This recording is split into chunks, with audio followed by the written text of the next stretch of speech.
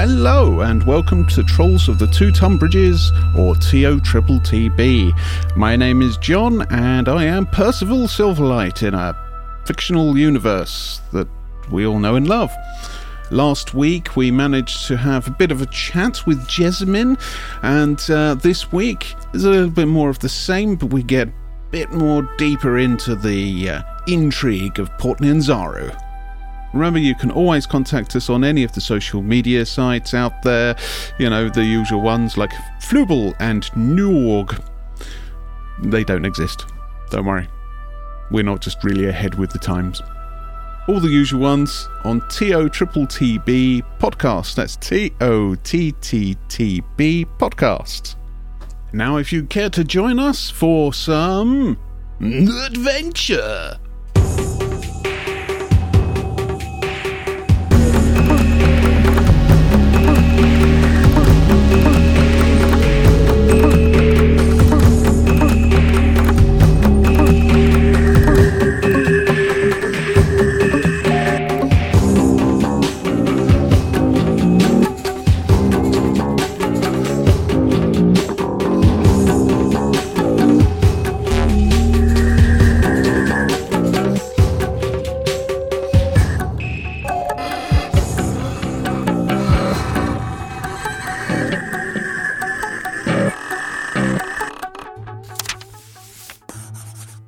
The Log of Percival Silverlight. We have visited the merchant prince Jessamine to ensure that she is both unharmed after the stresses of the undead threat upon the throat, and to request her help with regards to the Order of the Gauntlet. We were afforded this meeting after it happened that Jessamine was one of the people we rescued from the rotting clutches of evil, and as such, she has seen fit to entertain us, and indeed reward us for our incredible bravery. Adventure.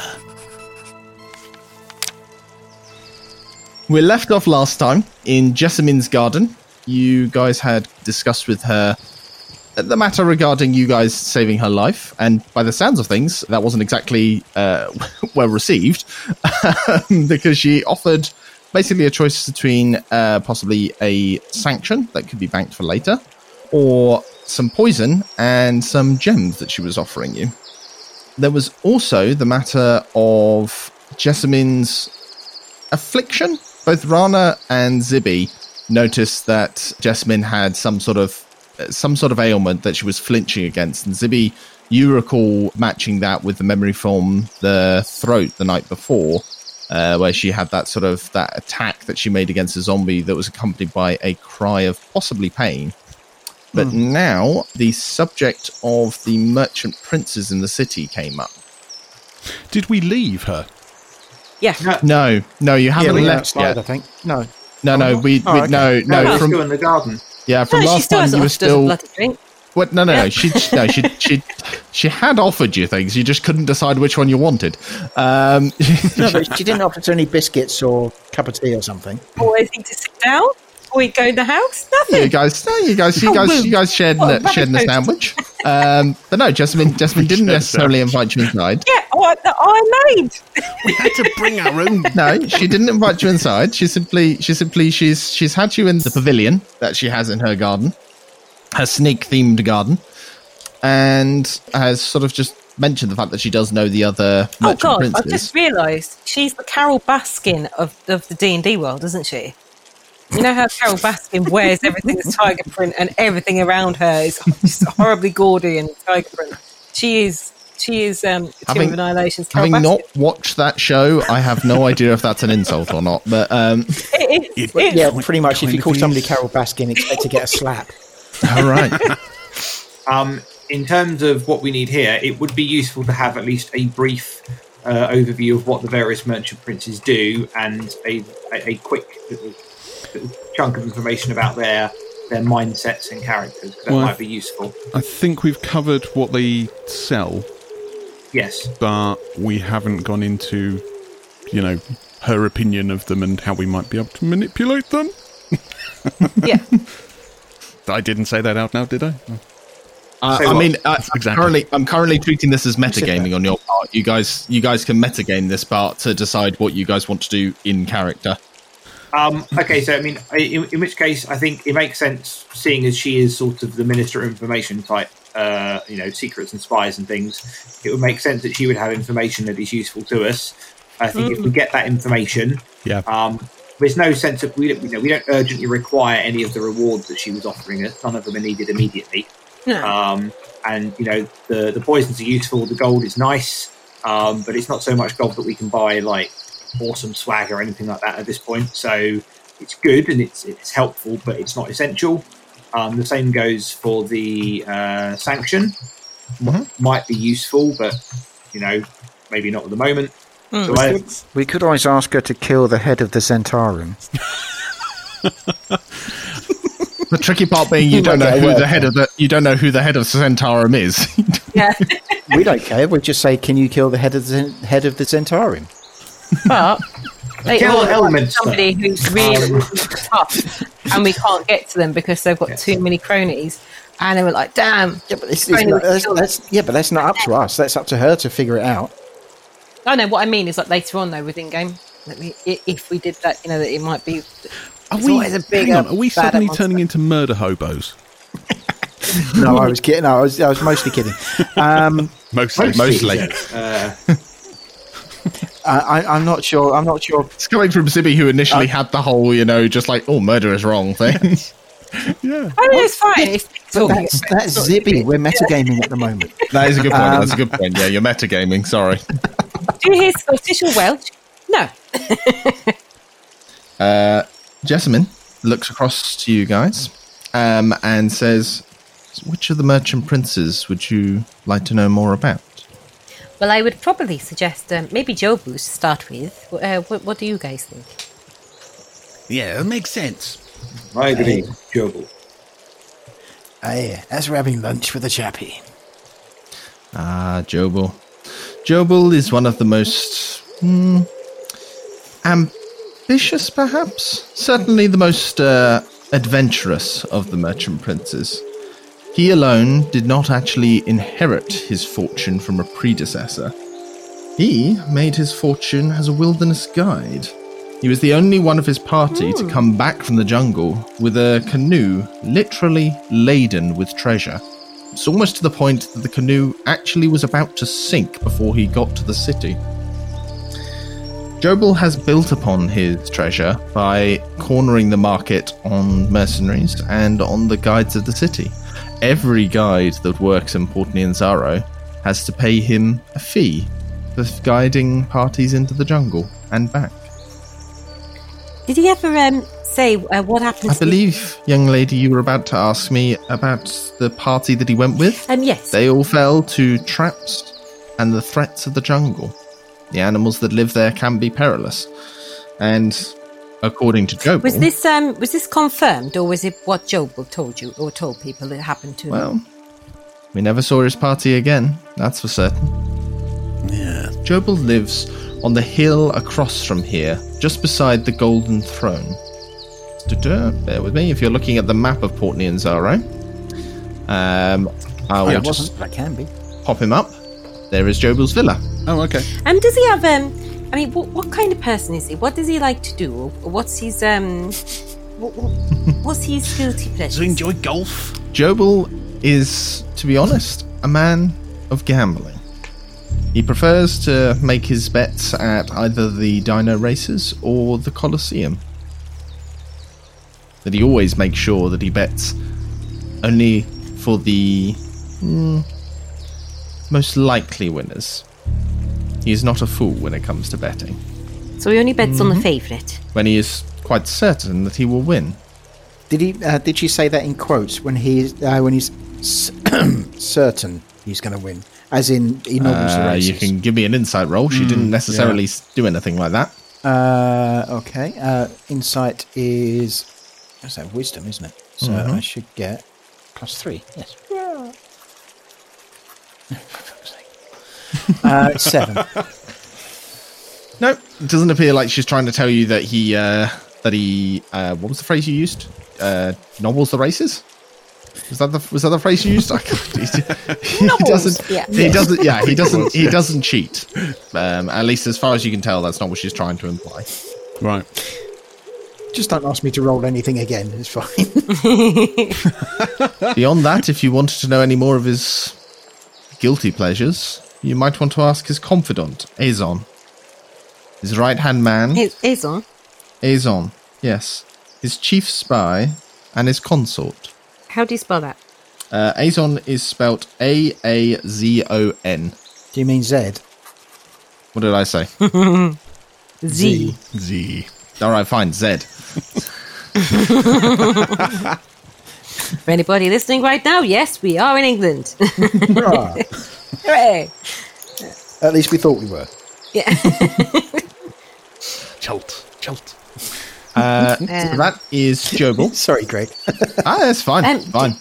Do you guys think the people that we should ask about next, that we can go, obviously we're dealing with a lot, but it'd be useful to have some insight on him.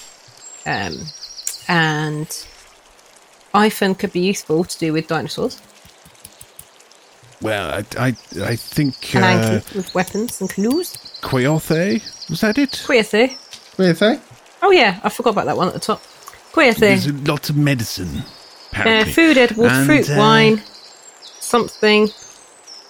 I don't know what that says. An insect repellent. I've written 2 words I can't I mean, read. they'll need Let's that. see. They'll definitely need Oh, that. ale. And Ale. ale and edge? Why have I put edge? Tej. Oh, Ted. I can't read my own writing. T-E-G. Or J, rather. What's Tej? So Tej is it's another type of beer. It's essentially like a rice beer. Okay. Oh, yeah. Yeah. So a bit sarky, but beer. Yeah. Yeah. So, and that's basically beers and spirits. Food and edibles and insect repellent as well. And Yeah. medicine. Basically edibles, perfume, and insect repellent. Wine, medicine.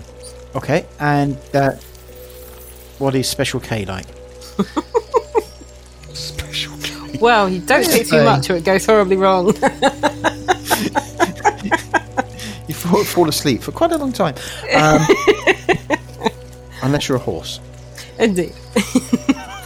Queothe might seem slender and not much, but she has a deadly mind, perhaps almost as deadly as mine.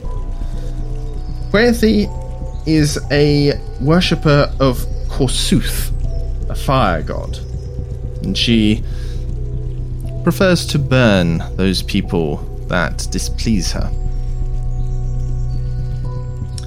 She has 2 consorts, Ixis and Indar. I don't know much about these consorts.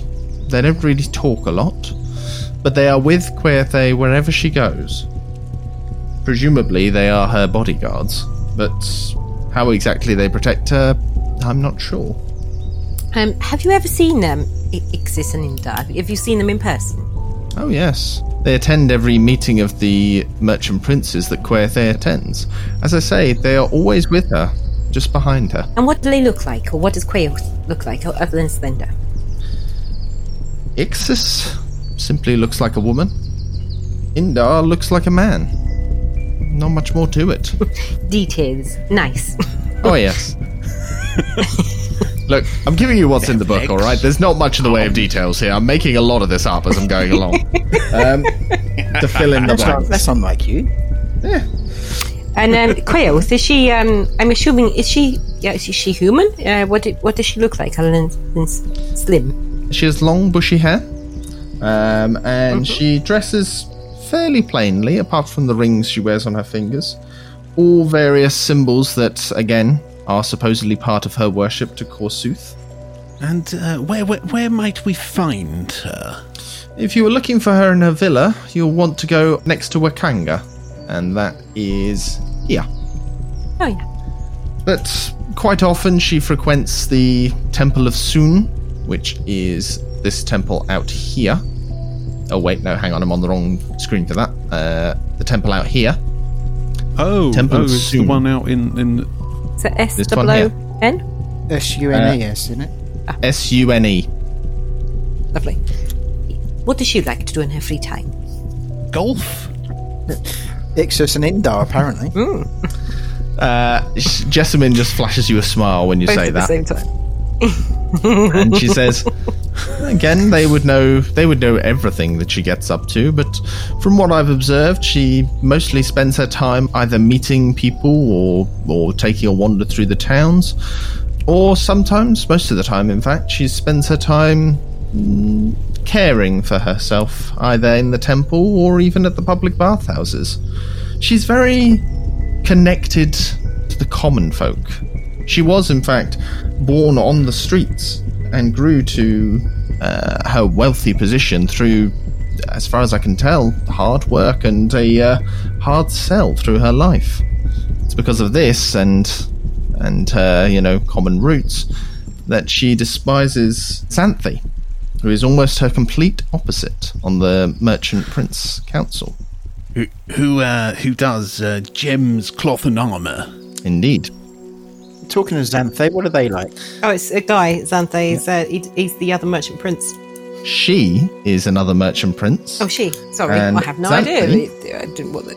Xanthi deals in gems, jewellery, cloth, and armour. And as I say, she is almost the complete opposite of Quaeth, in that she is one of the few people in Port Nyanzaro that can claim royal blood in her veins.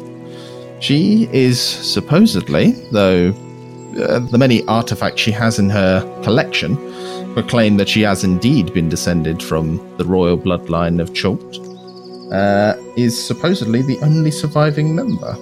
Now, just a merchant prince, not our ruler per se, quite far from it.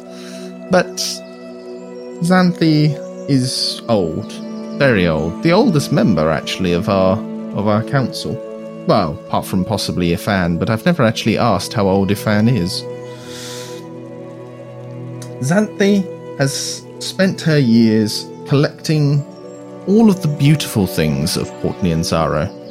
It is she who owns the dye works in the south, and she who essentially runs the Red Bazaar, where the jewels are sold, where in fact the jewels that I have procured for you came from. I see. She, as far as I can tell, simply holds Quaethe in quiet contempt. Whilst Quaethe is more than vocal in her dislike of Xanthi, Xanthi, for her part, simply ignores her. Possibly this is her royalty, or perhaps she simply thinks that ignorance is the best armour. Talking about Quaoth as well, you did say that she has a deadly mind. Could you elaborate a bit on the why you think she has a deadly mind and exactly what you mean by that? She has the ability to tell with perhaps more than normal senses when somebody has cheated her. Perhaps you've heard of Sod. Hang on, I need to find the name. I have heard of Sod. There's lore about him, I'm sure of it. Perhaps you have heard of Omala, the master colorist from the dye works. Yes, we did meet Omala once. I think that was Omala. Was it Omala who was the dying man? Well, he was a master colorist, if that's what you mean. Yeah, I think he got himself into a bit of trouble. That he did. Yes. Monkey fruit, I hear. Terrible business. From what my sources tell me, he died burning by Quaethe. Oh. I did wonder what happened to him. Well, there you know. Well, I hope they took him out of the colourworks first, because I'm sure that would be entirely flammable, and Xanthi would be really pissed off if they set a whole place on fire. I'm sure. Jessamine, is it one of your snakes? Have you got snakes? Have one got out? Toby, was that you? I don't think it's Rana. What happened there? Outside game voice, bearing in mind that at the point we left this, Rana was still a snake in the garden. I thought you'd changed back. I thought you changed back. Oh, right, okay. You did. You Yeah, changed you did. back because she wanted her to changed see back. you. Did I? Yeah. I've got a funny I feeling you was did. annoyed. I thought I was still a snake. That's why I didn't know. That's why I didn't make mention of it. Hello? Who's a snake? That's just Rana decided to hiss. I had a moment. Rana forgot he wasn't a snake anymore. Rana, you're human again. Sorry, Rana sometimes he's animal traits. Obviously, sometimes they stick around for a little while. Marvellous. Sorry, carry on. Quite all right. Quite all right.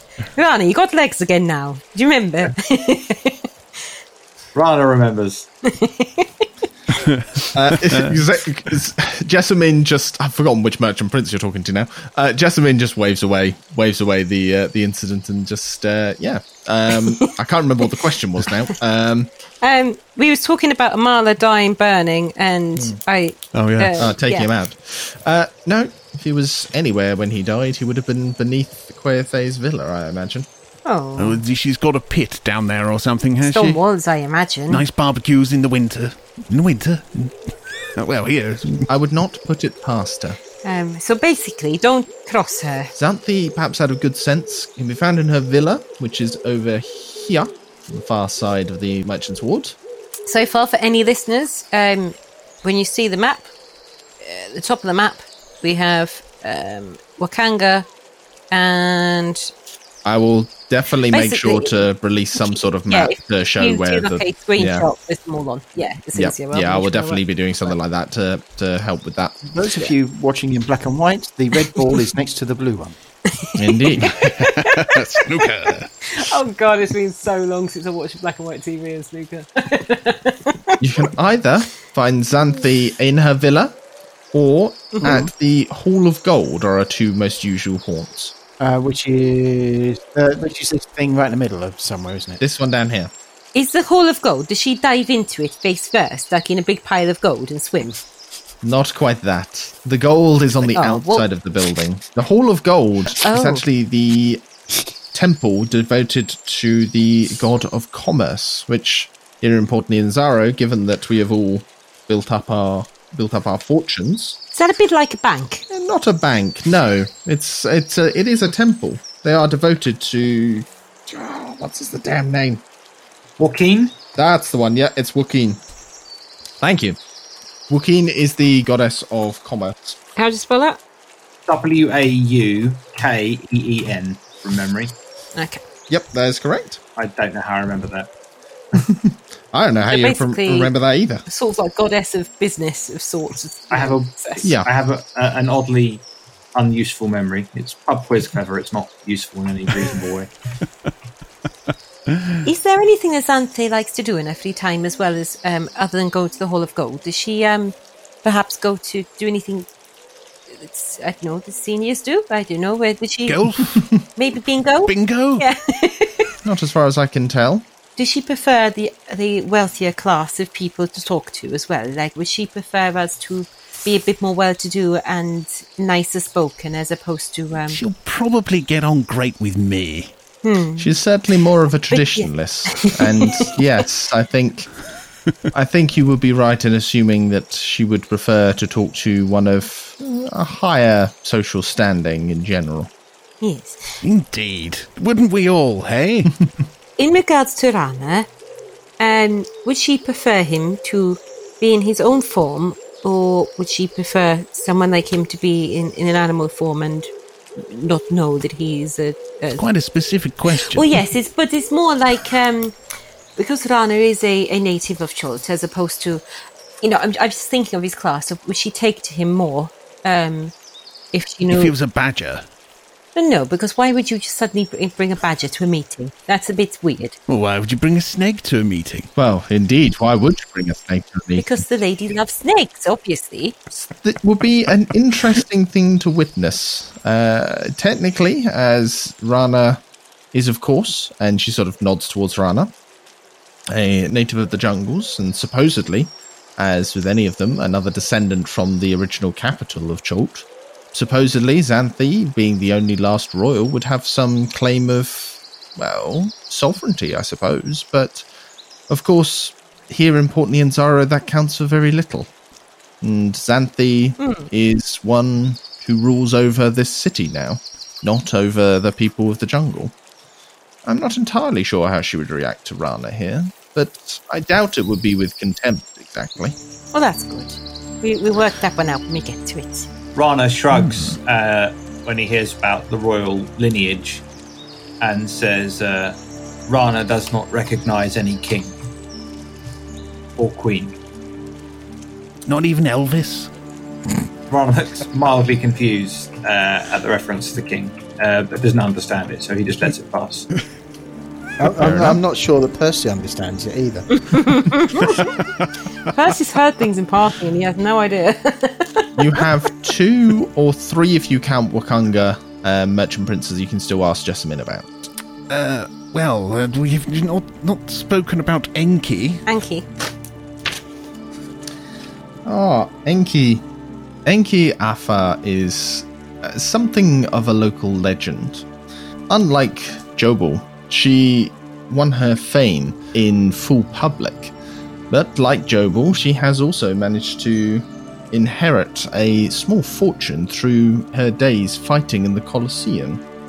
You see, she is perhaps one of the best gladiators we have ever seen in the Colosseum. Won every match she fought, bought her own freedom, and now lives comfortably with her husband, while her 2 sons, Shosen and Tirik, are well-loved faces about the city. They're named after the rivers, I'm assuming. Indeed they are. Well spotted. Can you spell their names for me, please? Of course. Soshen is Soshen, and Tirik is TirYk. And it is Tirik who is a popular dinosaur racer, apparently.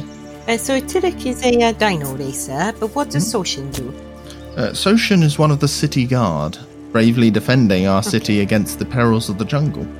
And can I ask what her husband does as well? Her husband? He is a painter. Ah. And he and his wife spend many afternoons painting away in their terrace. I'd be very interested to see some of their work. You can usually find them and their artwork in their villa, which is just next to Jobel. Ah. I see. It's popped up just there.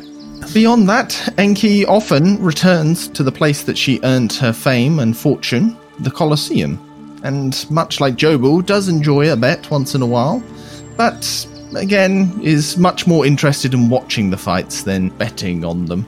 Though if she thinks that somebody has real promise... Rana looks interested for a moment, interrupts and says, the Colosseum, he says, to become a merchant prince, to have all this gold after fighting, it must pay well to win matches there, yes? Fairly well. It depends on how well you fight and how long you can stay on your feet. And Enki, as I say, was one of the best. She never lost a fight. As far as I know, that track record continues to this day. Oh, wow. How old is she now? Is she, obviously, if nobody's ever beat her, but, I mean, what kind of age is she now? I mean, how old are her sons? Do you know, that's a very rude question to ask. I don't know. Well, I don't mean... It doesn't say here. She's old enough to have had... so the sons are apparently twin teenage sons, so she's got to be in what, like her 30s, 40s maybe? Late 30s, early 40s, like 45, something like that? Yeah, something like that. Okay. Yeah. No, sorry, she doesn't have a date here. Well, especially if she spent several years fighting in the pit, mate. Yeah. So the gladiatorial races, that's where she first got her sort of big winnings, and then that helped finance her trade deals that set her up as a merchant prince. So the actual fortune that makes her a merchant prince probably came from the trades that she actually did, but she got that by being a legendary fighter. Just to clarify that a bit. Rana looks thoughtful for a moment and says, to fight and to win in the arena, in the Colosseum, he said, brings you much respect, much honour amongst the people here. And then he sort of glances around everyone and says, it is an idea, perhaps. And then goes back to musing in quiet. It certainly would be. The Colosseum is open to all. We have certain celebratory days and certain festivals we mark with special events, but the majority of the bouts are reasonably fair fights against anyone that wishes to take part. It's something to consider, I suppose. I mean, we need to sort of see how strong they are and compare them to how strong we are at the moment, I guess. You certainly proved last night how strong you were. What happened to me last night? She gives her a wink. I was about to say, have you actually forgotten, or do you need me to remind you? Or? She was making a joke. Rana preens slightly at the praise, just a little bit. He looks mildly smug, but also sort of when he thinks no one's looking, he sort of puffs a breath, sort of breathes into his hand and then smells it. Obviously remembering, what he had his teeth in, and he looks mildly uncomfortable at the memory at the same time. You've not seen a toothbrush since then. No. Well, we were able to have showers and stuff at Wakangas. Would we not have had toothbrushes there? That's a good point, actually. Yes, you did. So, yeah, you probably have washed that out. Yeah, good point. So, you told me about Inky's family. Does Queos or Jopal or Xanthe have a family at all? Not as far as I'm aware. The only person with a family is, well, myself with my daughter. And lovely she is too. Thank you. And Enki with her sons and her husband. Xanthe has a son, but from what I've heard, he went to join the Flaming Fists. Ooh. Whether or not she keeps up with contact with him is something Xanthe herself would know. What about Ifan? Ifan. Yeah. Strong Welsh name.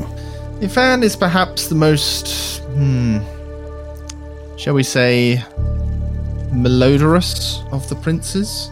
It doesn't smell very good. Well, I can't, not in terms of smell. I personally am not his greatest advocate, I must say. Ifan is, beyond anything, greedy. He hoards his wealth to him, more so, I think, than any other of us merchant princes. And he has a particular jealousy for some of the more special items that he requires. He is, of course, the merchant prince of beasts and beast training within the city. He is the one that trains and procures all the dinosaurs for the dino races and the tamed dinosaurs that haul our goods back and forth in the docks. And he has a particular specialty in flying serpents, which, well, he uses almost exclusively to send secret messages to whoever it is he's trying to contact. Has he never heard of pigeons? Maybe He thinks the flying snake is a bit more eloquent than a pigeon. calling card. Eloquent. Well, How does he have the skills with the animals? Like, is he able to speak to animals? Does Oh, he have he- a He particular... doesn't have the skills himself. He simply employs other people to do that. Tiraki Anchorage is full of his various cronies that actually run the training ground, but he owns them. And how did he come into his riches and everything? Mostly by the connections he's made. He's something of a, how to say this, a social climber. He has made his money by being friends with the right people at the right time. What does he look like? Is he human? Oh, he's human. We're all human. He is an old man. You will notice him by the stoop that he has when he walks, assuming you see him at all. Majority of the time, he is actually carried about the city on his palanquin. Palanquin? I'm thinking of the things out of Game of Thrones. Palanquin, yeah. Yeah, that's the one. Palanquin. is it Palanquin. Yeah. Would it not be easier if he has so many animals? Could he not just sit on an animal? I believe occasionally he has the disposition to do so when he wants to show off. But to be perfectly honest, I don't think he has much of a stomach for dealing with some of the larger dinosaurs under his care. He's more than happy to turn a profit from them, but as I say, he himself, he doesn't seem to have much of a animal's touch himself. Ah, it's one of those. If you wished to find him, his villa is across the way from us, just here. And does he have any weaknesses? Does he? What does he like to do in his free time? Yeah. So what does he like to do? I mean, does he drink? Does he gamble? Does he? What does he do? What's his handicap? Mostly he keeps to himself. If he has a particular vice, so to speak, it's not one that I'm aware of. Though in fairness, many of his vices he might keep hidden, either in his villa or perhaps he goes in secret to some place. So I am afraid there is little more that I can divulge in the way of his vices, as you ask. Okay. So that leaves, I think, now, our dear Wakanga. Wakanga. That man is trouble incarnate. He is the magic merchant prince of the city, the one that deals in magic and law. And, well, he's very secretive when he wants to be, and yet does his best to pretend that he isn't. He is something of a, let's say something of a ladies' man? Certainly his vices, and she sort of looks towards you, Siliqui, when she says this, are towards women, I think. Siliqui stands a bit taller and kind of nose slightly more in the air.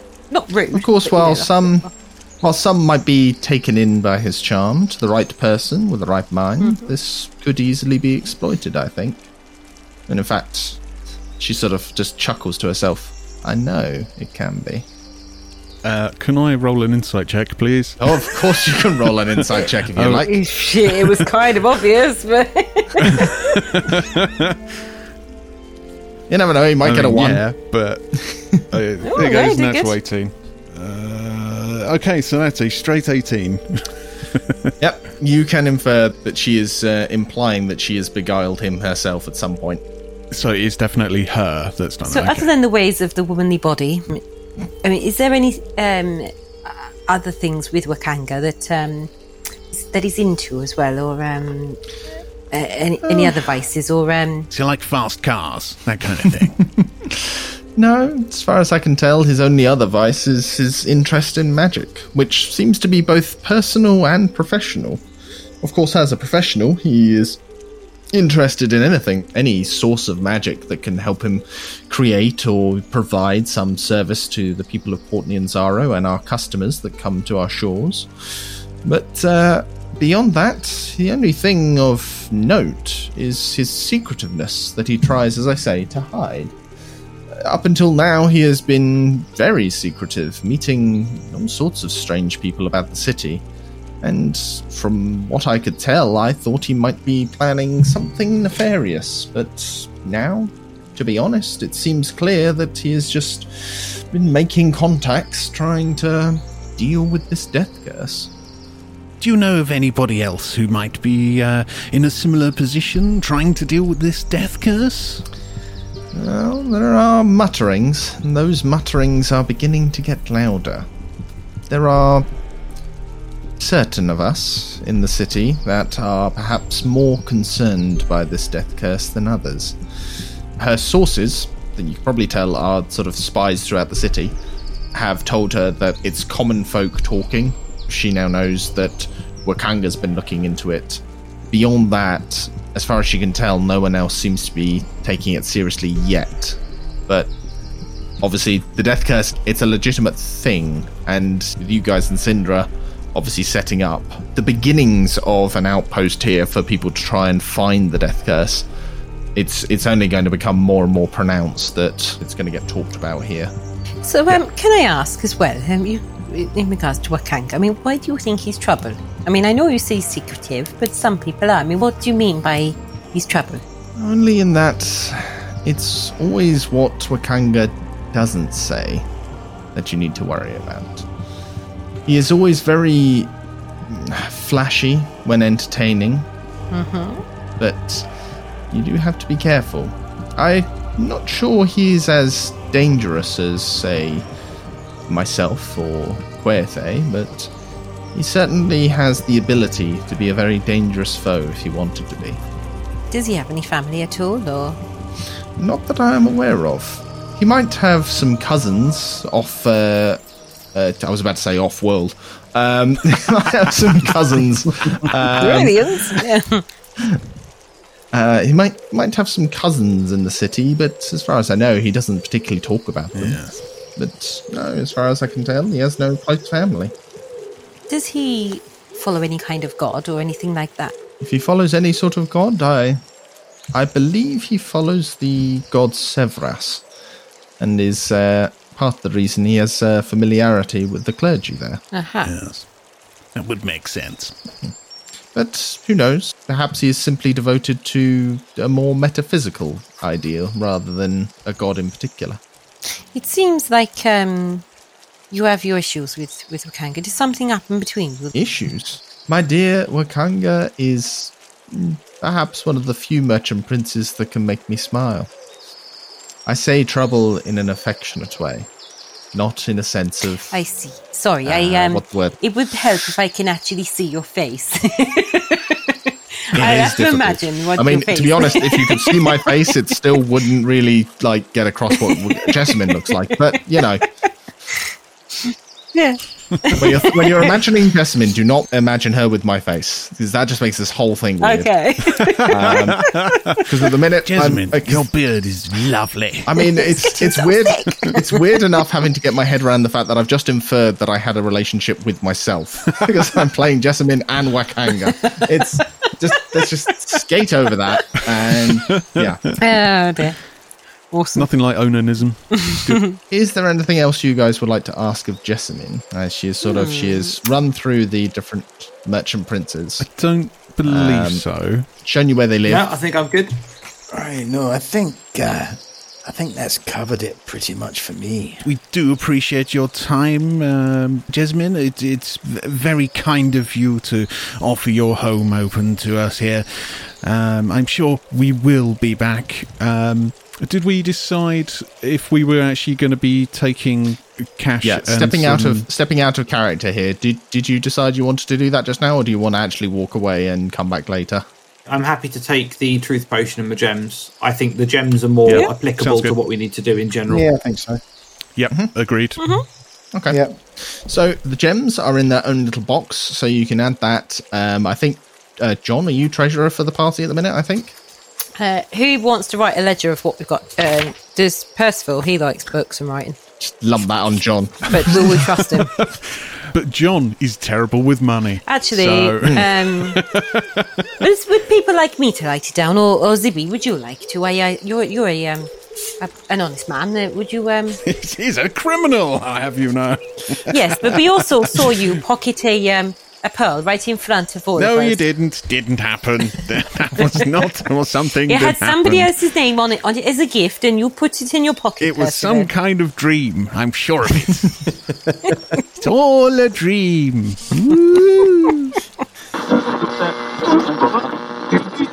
Snyder's Return is a tabletop role-playing podcast featuring interviews and a D&D 5e actual play adventure, so you can learn about different game systems and content creation, while also listening to us disrupt everyday life on the Sword Coast. We release episodes every Tuesday and Thursday on your podcasting platform, so come join us as we improvise, adapt, and overcome.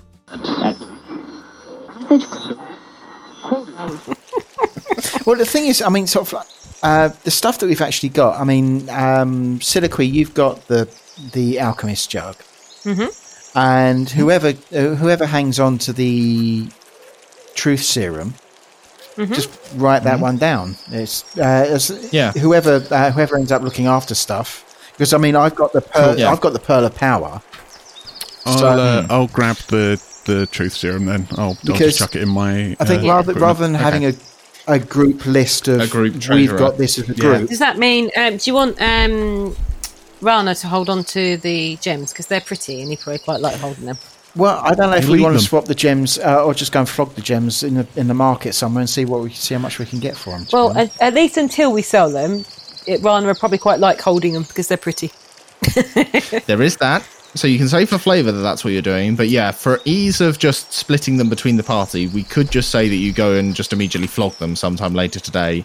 And we just split it like the gold value we could flog between them you on the way guys. to lunch, just to make sure we got some Yeah. funds, just in case it gets Yeah, exactly. expensive. Yeah, in Yeah, case because it's like they not are- one of those. Yeah, like cheaper It's, things. it's not a free bar. It's like, You know, what do you mean? It's like, It's not. what do you mean? It's 25 gold pieces for a side salad. It's an expensive job keeping Rana fed for more than 3 minutes. well, especially if he turns into a dinosaur. So Rana, we can't afford you. that is 500 gold pieces that is split between 4 of you. 4 of us. So So, it's 125. 125 each then. Yep. 125 each, yeah. Yeah. And then, Okay. yes, you have a truth serum, which Jessamine holds out to you and just once again repeats that you just need to make sure that your target will need to drink it or ingest it in some way. Once it's drunk, the effects last for an hour. How quickly will they start working? Depends on the individual's constitution, is what she says. Do they need to roll a save for it at all? Yes, they will. Something that you wouldn't necessarily say, but yes, the target needs to save on a constitution saving throw. Okay. If you look up Truth Serum in D&D Beyond, I think this should be in there as like an entry, and it should tell you exactly how it works. You have 2 doses of that. Okay. Okay, with that, Jessamine bids you good day. Thanks you again for saving her life and for coming and providing her with a pleasant discussion, and waves you off. Yes, thank you very much, Jasmine. Zibia said to her, "Hey, last night, there's no problem to help you. If you need help or somebody to talk to at some point, you know where I am. If you don't, you can find me." Similar thing to what I did before. Make that sort of scratchy, sort of diagonal, sort of like dum-de-dum-de-dum-de-dum sort of movement, so she knows what I'm talking about. I thank you very much, and I shall bear that in mind in the future. You walk back through the garden, heading for the gates, as before, and Siliqui. Actually, no. Let's get one. Let's get one from everybody. As you're heading through the garden, make me a perception check. Why did Percival just throw 100? Because he's got a really weird D20. Yeah. Sorry, yeah. His D20 has 100 sides for some reason. I have a... Yes. In my book, it is. Yes, my D20 is broken. I scored 93. I still got a 27. Yeah. Yeah, so mine is 21.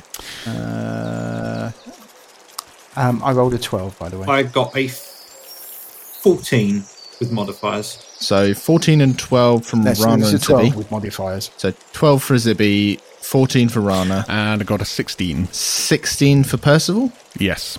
And 21 for Siliqui. Okay, so this kind of works out the way I was going to work out anyway. So Percival and Siliqui, as you guys are leaving, there's a moment as you go around the corner and out of sight of the pavilion where Jessamine was sitting, you realise that there is somebody that is lurking around the bush. And as you sort of draw level with them, you realise that it's Mesra, who darts forward to grab your arm, Siliqui.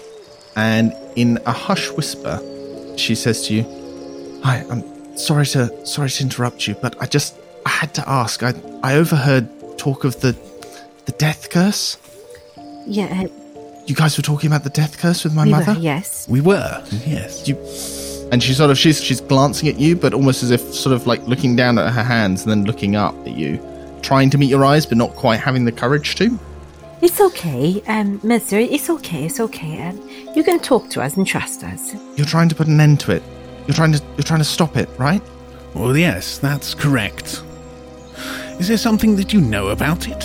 And she bites her lip and she just sort of says very quickly, as she's trying to say it, just like, saying it quickly will be better. My mother has it. It's got her. She doesn't like to show it, but please, she's dying. How bad is she? How severe is it affecting her at the moment? I don't know. She tried to hide it from me, I think to protect me, but it's just wearing away at her. You have to stop it. You must stop it, please. When was it that you noticed this? About 2 weeks ago. I don't know if she knows that I know yet, but I just had to tell somebody. You guys seem like good people.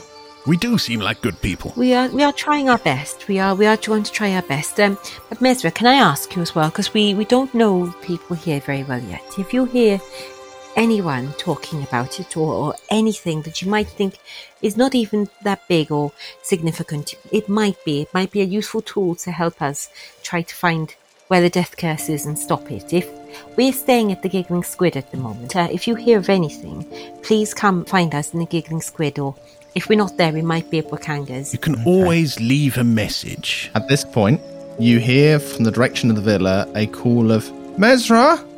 Mesra, where are you? And she sort of, her eyes widen a bit, and she just goes, okay, I will if I see anything, but thank you, just good luck. And she just darts off. Siliqui takes her hand. Oh. No, she's darting off. Siliqui reaches out to take her hand, but she's gone. yeah, she's going. You know that when someone puts her hand up for a high five and the other person doesn't reciprocate, and then just walks away. Okay. Puts her hand back down by her side. Yeah. With that awkwardness, you head on out, and you are now outside Jessamyn's villa. What would the party like to do next? Well, we've got to go for lunch with the Colosseum in Jobel, haven't we? We do. We are right next to Grandfather Satembe, though, and we did say that we were going to meet up and find out what he has to say before we head off to the Colosseum, I believe. I think. You told Grandfather Satembe that that you had the name of the soulmonger, and he was going to pierce the veils, so to speak, and work out more about it. Oh, yeah. Yep. Where it is, hopefully. Mm-hmm. Okay. So, as you approach the entrance to the temple, you are once again greeted by Gary, who has a little wave for you. Hey, Gary! Hi, Gary. As you come up to the temple, it doesn't take much to realise that both Gary and the other acolytes that you see sort of walking back and forth, there is an air of despondency. There's an air of grief about the acolytes. And Gary is perhaps a little less than his usual enthusiastic self in greeting you. And he says, "Oh, hello, hi guys. Are you here to see anybody in particular?" Grandfather Satembe. Ah, of course. How you doing, Gary? It's not a good day today, I'm afraid. I'm so sorry. What's happened? Well, we've been told this morning that Inette passed. Has gone from this mortal coil, so to speak. Sadly, she has. I was quite fond of her. We many of us were, and I'm afraid I would give you gladder tidings, but I have only an apology from Grandfather Satembe. You see, with one thing and another, with his duties in the temple, he's only managed to actually go and seek out Inette's parents today. He's still out at the minute, delivering the sad news to her parents. Very well. He wanted to do it in person, but he has made arrangements to offer you something quite special this evening, as way of both thanks for bringing us the news and a way of compensating for our unusual lack of speed in actually getting answers for somebody seeking our services. Grandfather has told me to tell you that this evening, should you return, you will be allowed to witness the communion with the guides if you wish. You would be welcome to sit with the grandfather as he searches for this soulmonger that you have come to Cholt looking for. Oh, that's very generous. I think that would be very useful. It would be. I'm very touched. It is, as far as I am aware, in the time that I have served here, it's actually, I think, perhaps the first time outsiders have been invited to. So it is an honour he wishes to bestow on you, and if you wish to partake in this, you need only return later tonight. Just perhaps, let's say, a few hours before the sun goes down, Satembe should be back. Okay, and is that what time he would prefer us to turn up? He gave that time as the time he'd be back and his affairs would be in order and he'd be free to commune. And is there anything that we should know? Like, is there any particular type of dress or anything like that we need to do? Do we need to cover hair, or do we need to do anything particular, or just turn up? Oh no. We've no such rules as that. There would be no effort involved on your part. You would simply be part of the ritual as it is cast. Just simply bring yourselves back here and keep an open mind, I suppose. That would be amazing. And also, and this time, Soliloquy does succeed in grabbing a hand. Yeah, Gary's not going anywhere. Yeah, Gary, Annette, she was very, very brave. You might not have recognised her when she was out there with us. She was amazing. She was smart. She got us so much further than we could have got without her. And she really did help. She did us proud and herself proud. He places his other hand on top of yours and sort of pats it and says, It is a comfort to hear. I'm glad to hear it. Glad to hear that she did right by you and by us. He sighs, and you see his eyes get a little bit wet, and he just sort of shakes it off a little and says, Is there anything else I can help you with just now? Well, no, I think we mainly was wanting to chat to Grandfather Zatembe, but if obviously it's not a good time at the moment and he's busy. I mean, is there anything that the rest of you would want to speak to our friend Gary about, or have you eaten, Gary? I do have sandwiches. If you haven't eaten, you should always look after yourself and make sure you do eat. Gary, Sorry. It's sad. You bring people casseroles and stuff, don't you? And they're grieving.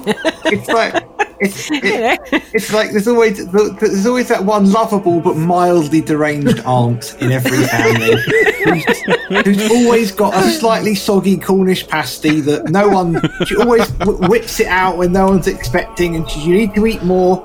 You know, you're looking skinny and you're like, Christ, woman, I'm the size of a barge and I've got gout and I can hardly walk, and why are you giving me a pie? And she's like, that's right, eat up. I like it, you need some meat on your bones. She pinches your cheek and you're like, you're literally killing me with love. Toby, I wonder, have you got some problem with your family members?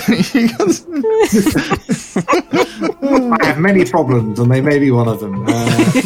In case they're listening to this, in which case, no, not at all. I love you dearly.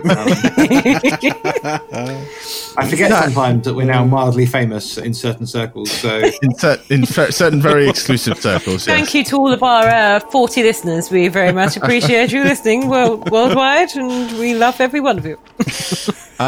Gary accepts the sandwich.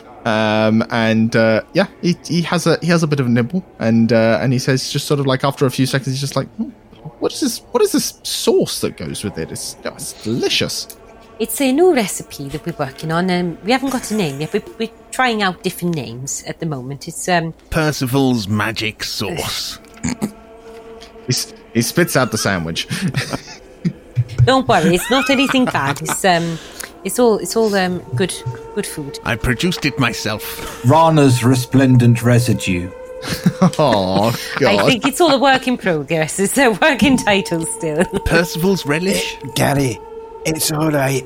I've got it on good authority that there's nothing special about Percy's sauce. Who have you been talking to? Soliloquy really starts laughing at that. Oh, you've got my book. Yes, I remember now. You remember that sex scene you wrote in which one was it now? Sword Dancer. Shocking. It really was. Not shocking as in, but oh dear. Just, oh. I thought it was quite beautiful. Was it rude, or was it just a bit sad? It was like that one that Alan Titchmarsh wrote. God. Do you remember Alan Titchmarsh having a sex scene in one of his books? Yes, he did. Apparently, it was written as one of the worst sex scenes ever written. Jesus. Apparently, I've not read it myself. I've not read it myself, he claims. I don't really intend to. Sorry, Alan. I'm not intending to either. Just in case Alan is listening. He's listener number 39. Big fan of D&D. Yeah. Okay. So, yes, unfortunately, Temple of Severas, come back later, is the is the overall message there, unless there's anything else you come want back tonight, babe. Was it come back after tea time, wasn't it? Yeah, essentially. Yeah. Yeah, from a better game perspective, what I'm saying is come back after tea with Jobel. Okay. Yeah. Cool. Yeah, is our meeting with Jobel the next thing on the cards then? Off to the free bar then. Pretty much, yeah. You've spent the morning talking to Jessamine. I'd say about maybe a couple hours, maybe not even that has passed since you went to Jessamine's. You probably have time to go and do something else in the city if you want to go do something else in the city, but it's like you've got maybe another hour or two until your meeting. Is the Colosseum classy, or is it just kind of a bit of a mix of people? I think it'd be a mix, surely. I'm not sure you'd know that, because you've not really discussed the Colosseum with anybody, and you haven't been there. No, very true. None of you have been there. Very true. Like, not even, like, Rana's not been there or anything, so you'd have to ask somebody else, I'm afraid. Should we go and sort of go and get near the Colosseum and have a look what people are wearing, just to make sure we fit in and for our meeting? Well, I think we're meant to be... If not, we can grab something from the market. Was Wakanga going to be joining us? He said so, didn't he? He said he would. I will retcon. Wakanga basically said when you got to the Colosseum to ask for a particular guard that will take you up. So when you get to the Colosseum, it is just going to be a case of you will be taken up. Steve. Yeah, Steve. Steve the guard. Yeah, let's say his name's Steve. Dave. City is just going to be. Oh, it's not Dave. This city is just going to be peppered with NPCs with just different, like very common sounding Really names. standard Anyway, names. Yeah. There's Gary, Steve, Jeff. Dave, Ted, Kevin. with our powers There's combined. actually two Kevins. There's Big Kev and Small Kev. Yeah. There's Dave Big Hands. Fat Dave and Big Ann Dave, yeah. Steve the guard at the Colosseum will meet you when you get there to meet Jobel. And so don't forget, so we must remember not to tell Jobel at all that Rana is a shape changer. So Rana must... No, that's fine. We can tell him he's a shape changer, but we just can't tell him that he's going out into the... Oh yeah, that was it. We can't tell him that he's our guide, wasn't it? That's the one. Sorry, I forgot. You were also warned not to talk about the map. And so in terms of like the jewel market, you can retcon that you can just say you're just window shopping at the bazaars. Yeah. So we got to work out when we see Jobel, because we all need to have the story straight. If we're not going to mention the map or that Rana was our guide, because we need to speak to Jobel about Musharib, I imagine he's going to ask her how we know. Yeah, how we know, or how we heard through Angel's lot. I would say it makes sense that Lyric, he has commissioned us to. Maybe we shouldn't mention his map. Just as an aside, to just sort of refresh your memories, because this I think might be interesting, or something you would be considering as well. Lyric is going to be at some point in the future arranging for a meeting of the Merchant Princes where he's asked you guys to talk about your journey into the jungle anyway. Yeah. He wants us to do a TED talk. Not exactly a TED talk, no, but he felt that your personal testimony of having gone to Camp Righteous and seen the state of the camp would help in trying to persuade the Merchant Princes to help them out. So something to sort of bear in mind is that one way or another, Jobel will find out that you've gone into the jungle anyway. Assuming, of course, that you go along to that. Okay, well... Maybe we say we went along without a guide and without a map, and we realised we can't, we need a guide. Get lost we got lost a lot. We didn't know where we were going. We thought we wouldn't need a guide. We were overly confident. And then we came back eventually. And now we need a guide and some help. But no mention at all of map or that Rana was actually hired initially as our guide. He's just one of us. I think the issue is just what we really say about Rana. Is he a guide or is he just a hanger-on? He's like a fan. I mean, Rana, do you think maybe it might be good for you to not be... Maybe rather than worrying about being an extra person, do you think it'd be easier if you took a different form for the meeting? A parrot. Hey, if you're a little monkey, you can point at things and go ook at appropriate moments. You could fling your poop. You could then communicate with us if you need to, because I mean, I love you as a tiger. You're beautiful. But that weird chuffing thing you did, I had no idea you were trying to communicate with us. I did not know what it was. Whereas at least with a little monkey, you can at least point and do, charades. It's a game. I'll teach you. Rana looks thoughtful, and then he nods, and his eyes brighten up as though he's just remembered something. And he says, monkey. And he nods.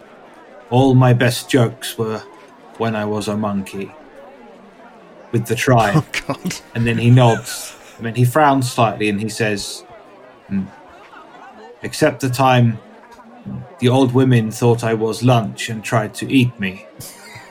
And he pauses again and says, yes, it was awkward when she hit me with that knife.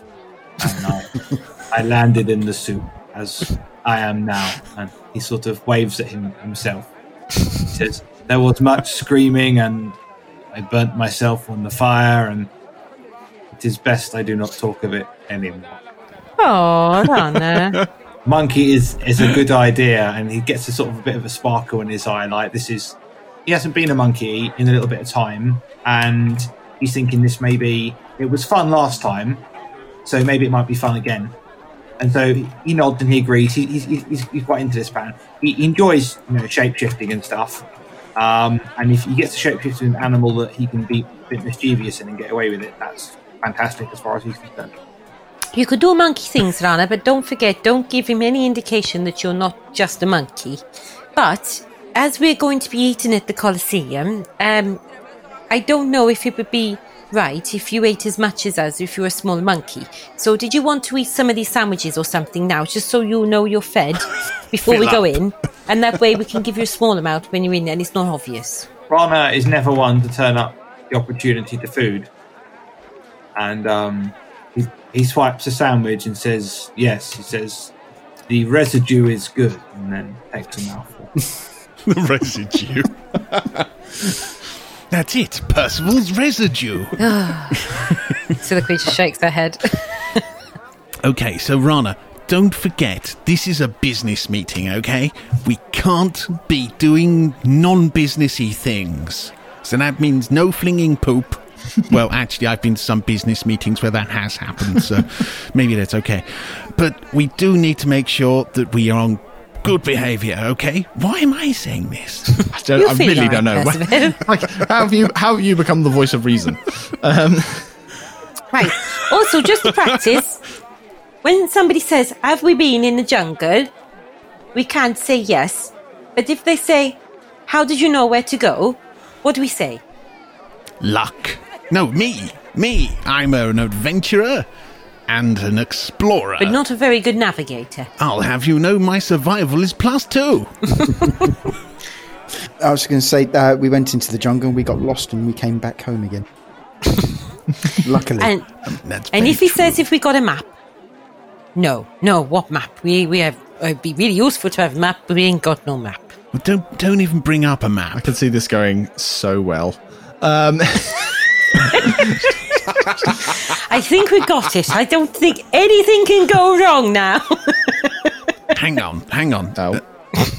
Percival gets out one of his books and he draws a rough line that represents the Socian Star and a little X where Camp Righteous is and where Camp Vengeance is, and then also where Port Nyanzaro is. So in and of itself, it's totally meaningless.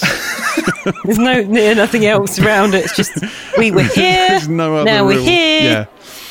Yeah. Yes. Good Lord. And then he writes,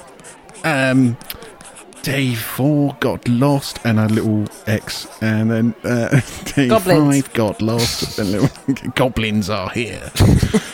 Quippers, beware. There you go. Excellent. Oh, lordy. That Okay. should save us. Right. he closes his book and puts it in his pocket. Now, I think we're covered, chaps.